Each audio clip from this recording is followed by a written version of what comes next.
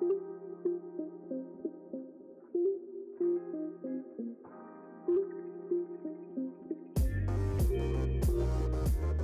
have kind of this gaping hole in our understanding of Christian life.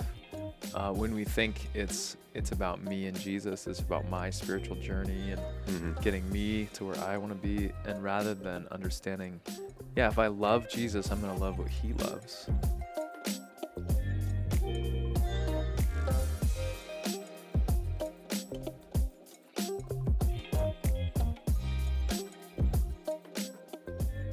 Hi, everybody. Hello. This is Pastor John. This is Pastor Tim. Kind of started us a little different.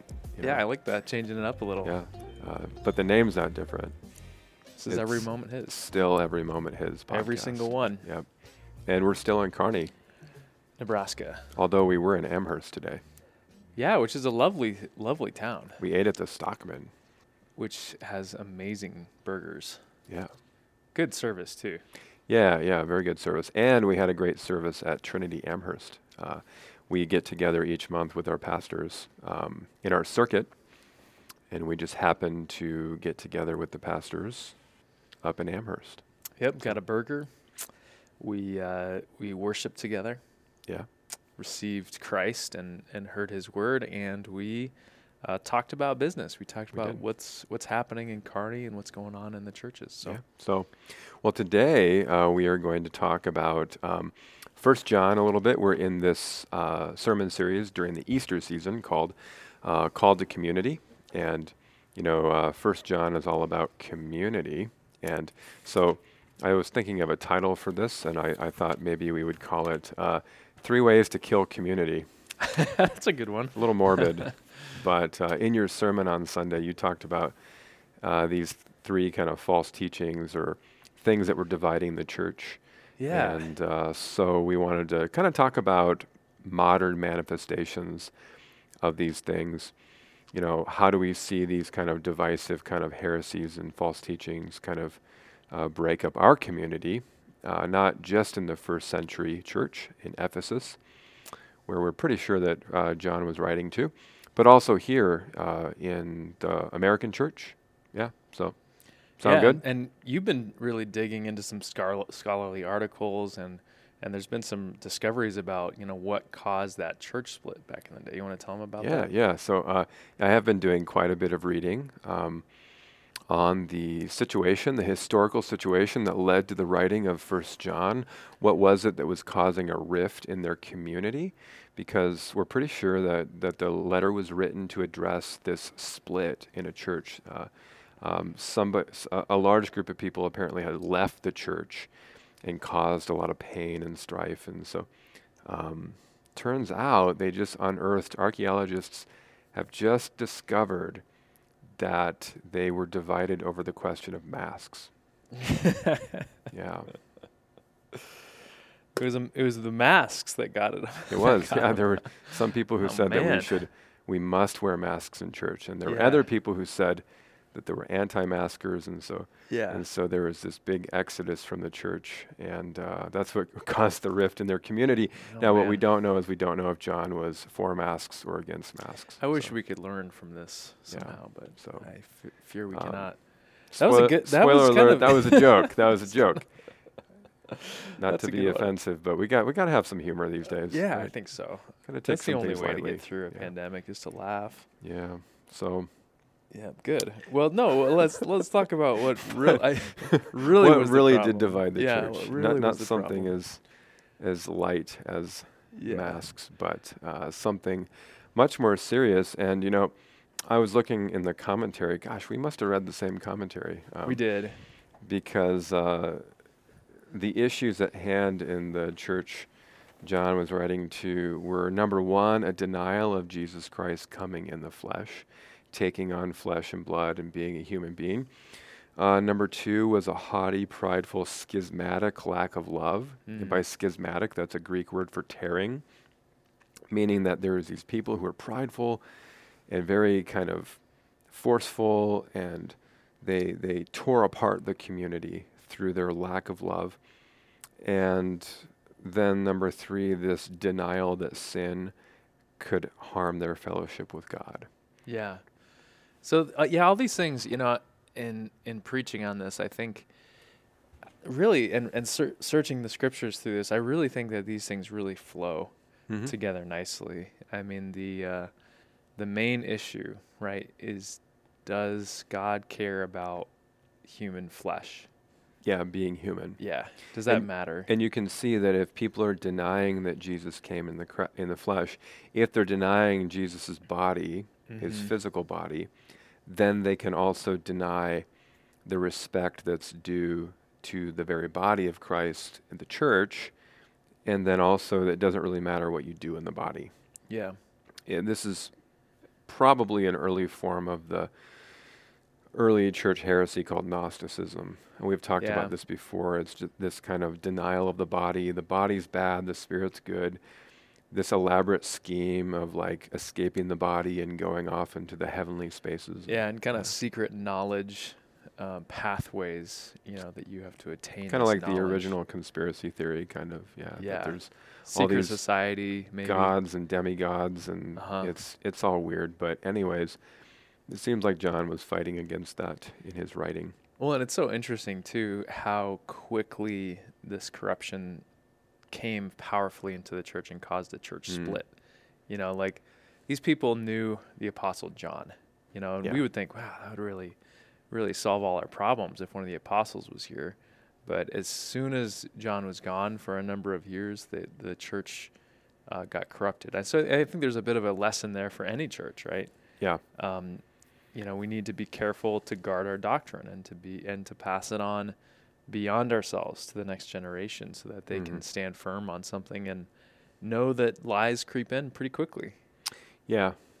Yeah, and it's very interesting. If you look at the epistles, the letters written in the early church, just about all of them are addressing some type of a false teaching or a split or a division. I mean, Paul is writing to the Corinthians because they're very prideful and boasting and kind of, really there's a lot of infighting Yeah, and party rich and spirit. poor and Yeah, Yeah. and then Galatians, Paul begins Galatians with like, my mind is blown that you've let go of the gospel this quickly, Yeah. Um, all the rest he's pretty cool about it. He's like, hey guys, Apostle Paul from Jesus Christ, yeah, grace and peace to peace you. out, Galatians, he's like, you guys are the worst. you guys, You- come on, Sit down, buckle up. you guys, here we go. You let go of the gospel. We need to talk. Oh man. Even like Revelation in John's Mm. Revelation, he's writing to the churches and commending them for certain things, but also challenging them on other things. And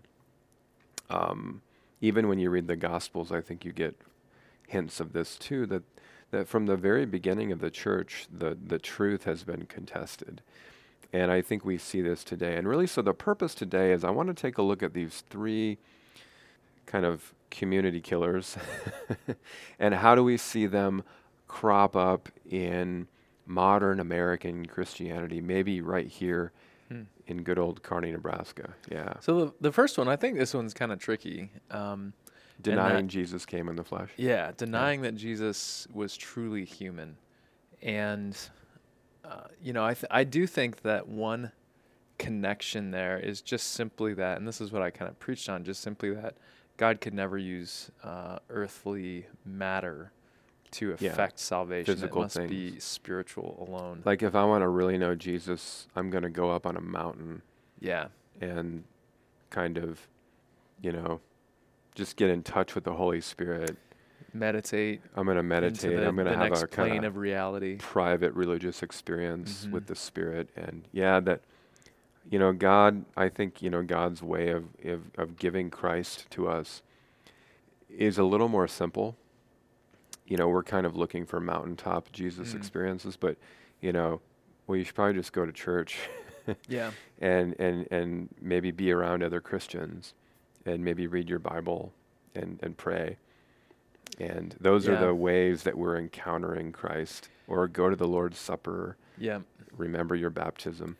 I think that there's a bit of a scandal with God becoming one finite person. Mhm. Because that means that one finite person, well, infinite eventually, but finite in his humanity, located to one place. Yeah, one yeah. set of words coming from his mouth, Mhm. right? I think that just makes it just takes all the power, right? It means there's one exclusive truth.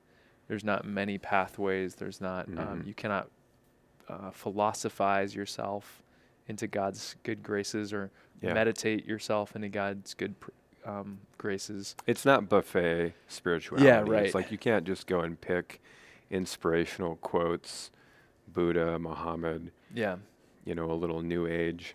yeah. A little Hobby Sprinkle in Lobby a little Hobby Lobby signs. posters, yeah. Maybe even a little kind of pop psychology. Yeah. And then also Jesus, because of course Jesus, but Yeah. right, because we're Christian. But really that's not the way it works, is that we're saying that if you want to know God, there's only one place you can look, and that is in Christ. And not just Christ, but Christ crucified and risen from the dead.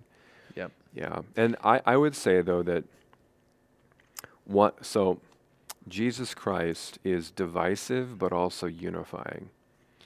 And in fact, the sermon that we heard today at our circuit meeting up at Trinity Amherst, Pastor Quentin Condiff preached it. And he was talking about how Jesus Christ coming in the flesh is really the basis of our unity. Like Jesus is our unity. Our confession of him is Christ crucified and risen. That's the basis for our fellowship together. And that was in the reading, right? I write these things to you that you might have fellowship with the Father and the Son and fellowship with us. But also our fellowship can be broken by Jesus, because sometimes we might find that we're not always talking about the same Jesus. And I think that sometimes what people will do is that they'll kind of craft Jesus in their own image. They'll say, my Jesus would never, or my Jesus is this. We see Jesus as, whatever agenda, whatever thing we're on. We just kind of plug him into that. So the incarnate Christ kind of puts an end to those controversies, because he says, he's saying things. So it's either you're going to hear his words and come under that loving authority, or you're going to say, no, I think I got another way. Yeah. Well, and are you willing to embrace a Jesus who not just comforts you, but a Jesus who actually makes you uncomfortable? Yeah. And Jesus only makes us uncomfortable so that he can draw us closer into his comfort. But I think that we need to be open to a Jesus who disagrees with us, all of us, because, if Jesus Christ is the only truth, then his truth is going to offend all of our ideas of truth at some way, at some level. And so I wonder sometimes if we in the church will often hold on to certain beliefs or practices or opinions that Jesus is not on the same page with us about. But are we willing to trust him enough to say, okay, Jesus, your terms, not mine? Yeah, a good way to figure this out is if you read the scriptures and something offends you, or you simply don't understand it. And then you have to wrestle with that. What am I going to do with that? Am I going to reject what the scriptures are saying, or am I going to accept it and change what's in me rather than what's in the scriptures? Am I going to shut the book and walk away? Yeah. Am I going to maybe kind of try to reason with that, or am I going to be selective in my belief? Really be prayerful about it and say, Lord, this bothers me. Help me. I believe, Lord, help my unbelief.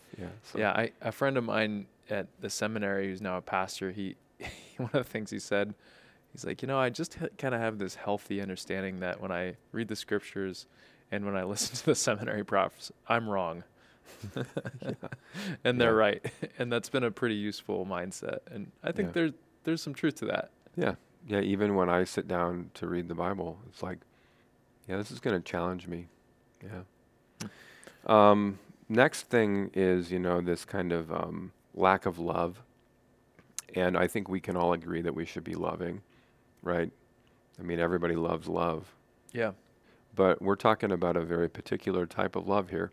John tells us that we ought to love the brothers, and that whoever hates his brother is a murderer. And that, if we hate our brother or sister in Christ, that we're walking in the darkness. Right. And so, and this is even, I think, one of the kind of tests, I think, of true faith is, do you love the brothers? and Yeah. the sisters.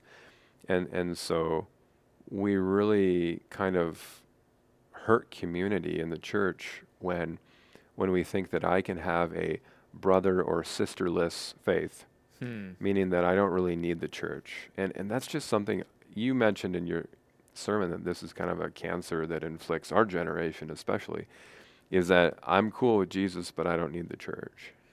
Yeah. Yeah. We have kind of this gaping hole in our understanding of Christian life.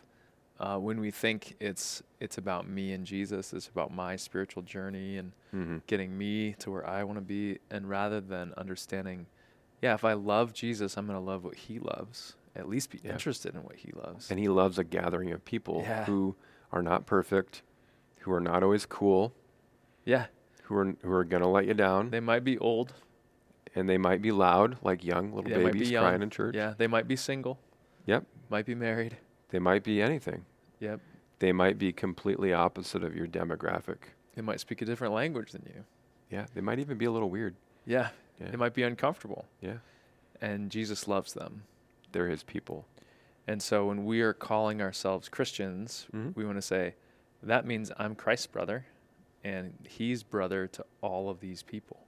Yeah. And I'm a son of the living God, or a daughter of the living God, along with all of these people, my brothers and Mhm. sisters. And so, yeah, you can hardly turn a page in the New Testament or the Old Testament without understanding the life of faith as a life of community. Yeah. Yeah. And this kind of goes to the text I'm preaching on this Sunday, which when this airs, it will have been preached, Mm-hmm. assuming I don't die or anything. But Lord willing, and the creek don't rise. yeah, so yeah, so I'm preaching this Sunday, God willing, about what manner of love, how great of love the Father has given to us that he should call us his children. And Yeah. that's what we are. And that's 1 John 3:1. And I think that sometimes we hold that a little cheap, because we think, well, everybody's God's children. Mm. Well, no, if you look at the scriptures, no, to be called a child of God means that you're born of God. That means that you have experienced this rebirth, that we are alive in Christ, that we are born of God. And that's not true of everybody. And in fact, John is comparing that with the world. So there's the world, and then there's the children of God. And so if you recognize that you're born of God, that means that you're going to love other people who are born of God, and that you're actually going to recognize that you have a closer tie to them than your flesh and blood family. Mm. Yeah, they say blood is thicker than water, right? But I think a biblical statement would be no, water is thicker than blood. You're thinking like baptism. Yeah. Yeah. I think, we're all baptized into Christ. Yeah. and I think that is it's like a lifelong lesson. It is. Yeah. Yeah. And I think it's often revealed to us as we come into Christ's light. The Bible says, I think it's 1 John says, what fellowship does light have with dark? Mm-hmm. Like when a member of your family, someone you love, care about, doesn't know the Lord and isn't walking with him, it's so hard to build a foundation continually of life together because your fundamental assumptions of life are different. Yeah. And you value what the Lord values. So, and then on the beautiful side, some people have never had a good family, but they find in the church a family that God has constructed, put together, blessed through his son, Jesus Christ, and they find they have everything in common. Yeah. With these people, and that they love them more and more and more. Mm-hmm. And they are loved more and more and more. Yeah, and I see that at Holy Cross, people who really feel like this is my family. Yeah. They've been here for a long time, and we just need more of that. I think that in the future, my hope is just that we would value that family status more and more. And you can't be a consumer, right? Mm-hmm. With that, I mean, you have to really learn how to be let down, and you have to learn how to not be trying to be impressed, because we're talking about people, right? And and we're all broken and we have rough edges, but we're God's people, and we're not always the coolest kids on the block, right? Yeah, there might be cooler things to do with your time, cooler Yep. people to spend. Maybe even from more a worldly exciting. perspective, Yeah. even, yeah. Yeah. Yeah, so I think a good challenge would just be to think, if the church, if I was in a city where there was no church besides one church, and the only people there, were people way older than me and way younger than me, or, I just didn't fit in at all. Yeah. Would that be so difficult that I would just refrain from attending? Yeah, Because it's just nothing for me there. Like, let's say that you grew up going to a very, traditional Lutheran church, with out of the hymnal, and then you went off to college, and then the only church that was there was a Lutheran church that, did praise and worship songs, and you're like, I don't like this, Mm-hmm. but would you go? Or Right. vice versa, if you grew up going to like a contemporary church where they would only sing contemporary songs, and then you went, to maybe you moved to a town where the church was, demographically everybody's 70 or above, Yep. and that church does the same service out of the hymnal, Yeah. and maybe the preacher's even a little boring, Yeah. like would you still say, well, these people all believe the same thing I do, so I'm gonna get to know them, I'm gonna go to the potluck, Yeah. Right. I'm gonna eat the green jello, right? But Pastor John, that doesn't sound exciting to me. Yeah, it's not very cool. Yeah, that's Yeah. not my jam. Yeah, but you know what? I'm to the point where, I'm in my late 30s. I'm a dad. I'm going to wear my sneakers Yeah. with black socks while I mow the lawn. I don't care.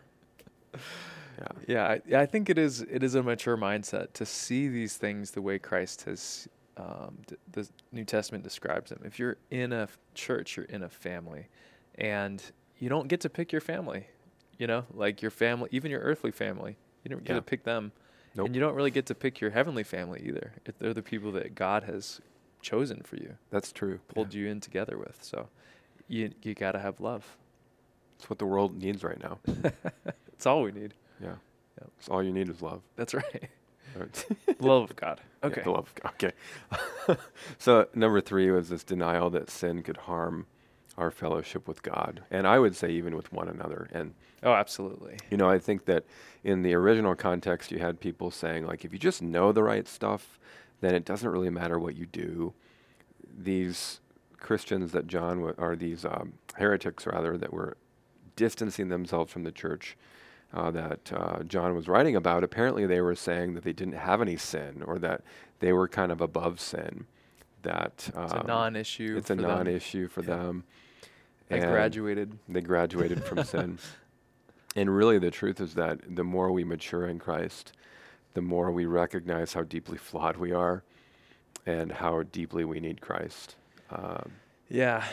I think, I don't know if you can think about where you see this in the world, but I've seen, some older folks, or like, they're kind of middle-aged, and they're like, you know what, I went to church when I was a kid, and I went to church when I was raising my kids. I was there every Sunday. I kind of put in my time. I put in my time and Yeah. I'm done. Yeah. And now it's kind of me time, and I don't really have moral struggles anymore. Yeah. I'm married, I'm stable. Pretty much Mhm. my biggest concern is getting my lawn as green as possible. Getting ready for before the retirement. month of May. Getting the kids through college. Yeah, so they just Yeah. kind of say, I don't really see the point anymore. Mm-hmm. And I'm beginning not to recognize the sinful attitude of not loving God, not loving my neighbor, not loving my church. I think you have a lot of men who are in that place. I think so. And I think we need to do a separate episode sometime about men in church, because I do think that sometimes, men, we're kind of looking for direction, and we've kind of been told that being masculine is bad. Mhm. Yeah. And that we don't really know what manhood means. And so, but the church, I don't think the church always does the best job of saying, hey, this is a really masculine thing, is to be in worship with your family, Mm-hmm. and we should do an episode on that sometime. Let's do that. We Yeah. should, because, worship and masculinity they pair well. I mean, I think so. And Yeah. and just kind of claiming your space in creation, right? You Yeah. have dominion in the name of Jesus. You of got what will be responsibility. worshipped. Yeah, you have a Yeah. responsibility as a man to worship your God and to love those around you. And uphold the It truth. doesn't mean you have a big truck and Wait a guns. second. And I drive a Mazda 3, and I feel pretty secure in my masculinity. But the gun thing, I think you should have at least a few guns if you're a man. You don't have to. Okay, all Yeah. right. It's, yeah. It's more about dominion, right? How will you, in the name of Jesus, cultivate? This is a good Yeah. Genesis word. Cultivate. I like to shoot shotguns Yeah. because I'm not good at basketball. I gotcha. That's why. All right. Yeah. I am evidence that you don't have to be athletic to be manly. Yeah. Yeah. You're like quite manly. Yeah. Yeah. I think I am. I think so. Yeah. I think that sometimes we think that sin is my issue between me and Jesus and not my issue between me, Jesus, and the church. Yeah. This is huge because, sin sometimes unites people temporarily. Huh. People rally around sin, right? But sin ultimately divides people and Damages. damages people. If not now, then soon. Yeah. And so I think that sometimes we think that sin happens in a vacuum. So we say, my sin is my own personal business. Like, my decisions that I make are me. It's no one's business. That's Nobody's right. Yeah. business. Maybe it's Jesus's business, but just me and Jesus. And my church doesn't really have any interest in that. And so that's not biblical New Testament Christianity. I mean, we're not talking about gossip here. We're not talking about being nosy. We're just talking about, like, when we do life together, we should really have an interest for our spiritual health. And so when I sin, it's not just to my own detriment, it's to the detriment of the community that I'm in. And when you sin, it's not just to your detriment, it really is to the detriment of the community that you've been placed in. And so I think we really need to have a mind shift to see sin as not just a me problem, but a community problem. Let's try to think of some examples. I think there's many, but let's just take that person who says, I put in my time at the church. I get it. I don't really need community. I don't really have a sin struggle anymore. Mm-hmm. And what I do doesn't really affect anyone. It's none of their business. If you just take that and you think, people are watching. If this person's a parent or a grandparent. Your spouse is watching. Yeah, If you're your married, neighbors are watching. your kids are watching. Yeah, If you have kiddos. Yep. The next generation's watching. Your parents are watching. Your other church members are watching. And feeling that absence. I mean, and it's a so, huge, you huge just issue. see this kind of like, oh, apparently, it's okay if you're disengaged, if you just could care less about what the community of the church is doing. That's okay. In fact, that's kind of masculine. You're kind of claiming that's the masculine road, or that's the road that's good.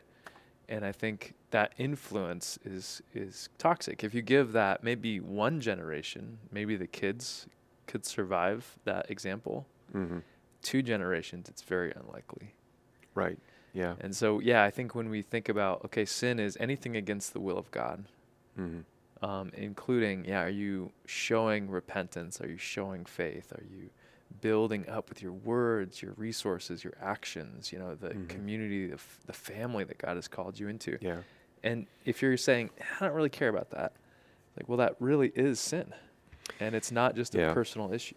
And this has even changed the way that I see worship, is that I used to see worship as I go to church for me. Like, I'm going to go because I need to get filled up. I need to get something out of church.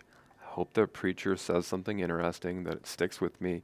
I hope the songs are good, because if they're not, I wasted my time, And I think that I've really come to see that, like, when I go to church, I'm not going for me. Well, first I'm going to the praise and glory of God because He's worthy, but I'm also going to church because of the other people who need me to be there. Because if I absence myself from the community, then other people suffer, and the praises are not sung as loud. Yeah. And so even if I go to church, and let's face it, sometimes we go to church and we're like, I don't feel like I got anything out of that. Yeah, right. But, or maybe if you got kids too, it's like, man, I was just managing children the whole time. But when you go to church and you realize, you know what, but I was there, and I was there for my brother. I was there for my sister. And me being there encouraged them, maybe in ways I'm not even aware of. So Yeah, I think I was talking to a new member who's relatively young, and she was just like, I don't see many young adults like present in Bible study and this kind of thing. And I was just thinking how that's true. It's not that we don't have young adults. It's just many of them don't show up to Bible study. It's not Yeah. really their scene, maybe. And so there's kind of a snowball effect. Right. It's like, well, I would show up if someone else showed up. So It's like, well, they're waiting on the same thing the for you. question is, are you going to do the punk rock thing and, Yeah. and be countercultural? Yeah, Christianity is the last rebellion left. It is. You know. Everything else is pretty vanilla. Yeah. Yeah. So Well, good. good. So those are three things that kill community, but Jesus gives life to community, and his people being together and loving each other does as well. And we'll continue to preach through these things with 1 John. Yeah. Challenge this, to the yeah. congregation. Try to read 1 John a few times or listen to it. Do it. It's really, simple but captivating words. Mm-hmm. They push you around a little bit. It's a little dialectic, black and white, and force you to think a little bit and pray through it. Cool. All right. Looking forward to the next one.